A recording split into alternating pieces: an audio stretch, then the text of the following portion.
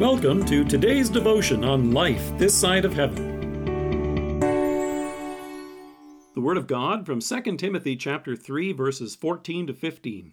But as for you, continue what you have learned and have become convinced of, because you know those from whom you learned it, and how from infancy you have known the Holy Scriptures, which are able to make you wise for salvation through faith in Christ Jesus.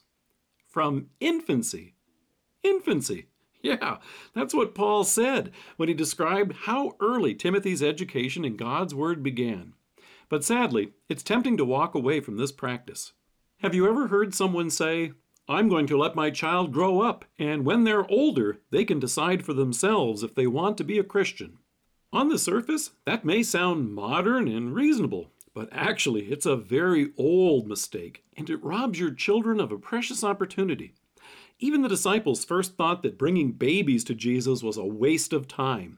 In Luke we hear, people were bringing babies to Jesus to have him touch them. When the disciples saw this, they rebuked them. They were probably thinking, "Come on, folks, he's not a politician kissing babies. What are these babies going to get out of hearing our Savior speak?" The disciples weren't trying to be mean. That probably felt like they were being reasonable. But Jesus responded by correcting the disciples. We hear Jesus called the children to him and said, "Let the little children come to me, and do not hinder them, for the kingdom of God belongs to such as these." Now, from artwork, you may be thinking that these were the kind of little children you see come running up for a children's talk at the front of the church. But there are many different Greek words for children. The one used specifically here is babies, infants who have yet to be weaned. As parents, we usually make it a point to feed our children, and I'm sure we even insist on nutritious food. And since babies rarely order takeout, we probably gave it to them on a spoon and watched them carefully to make sure they swallowed it. However, I don't recall anyone ever saying, "I'm going to let my child grow up, and when they're older, they can decide if they want to eat." No, there are some decisions that we as parents make for them in love. The fact is, the devil and the world won't wait or ask for permission to teach your child. If you wait until your child is grown before you share God's Word with them, then you've given the devil and the world an incredible head start. And in the absence of God's Word, you haven't given them the opportunity to recognize the difference. Babies and little children learn they are loved by you, not simply when they're older, but from the very earliest moments of their lives. You can be sure of it.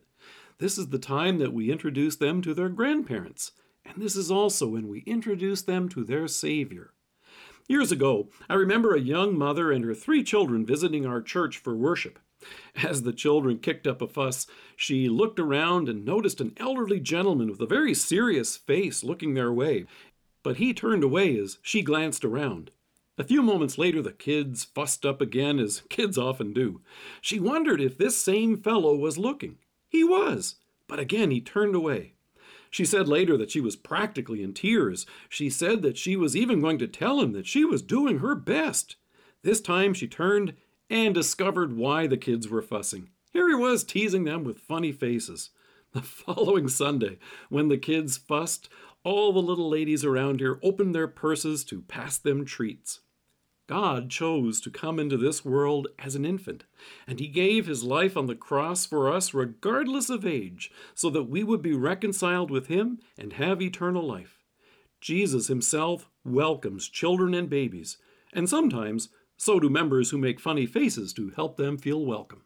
Let us pray.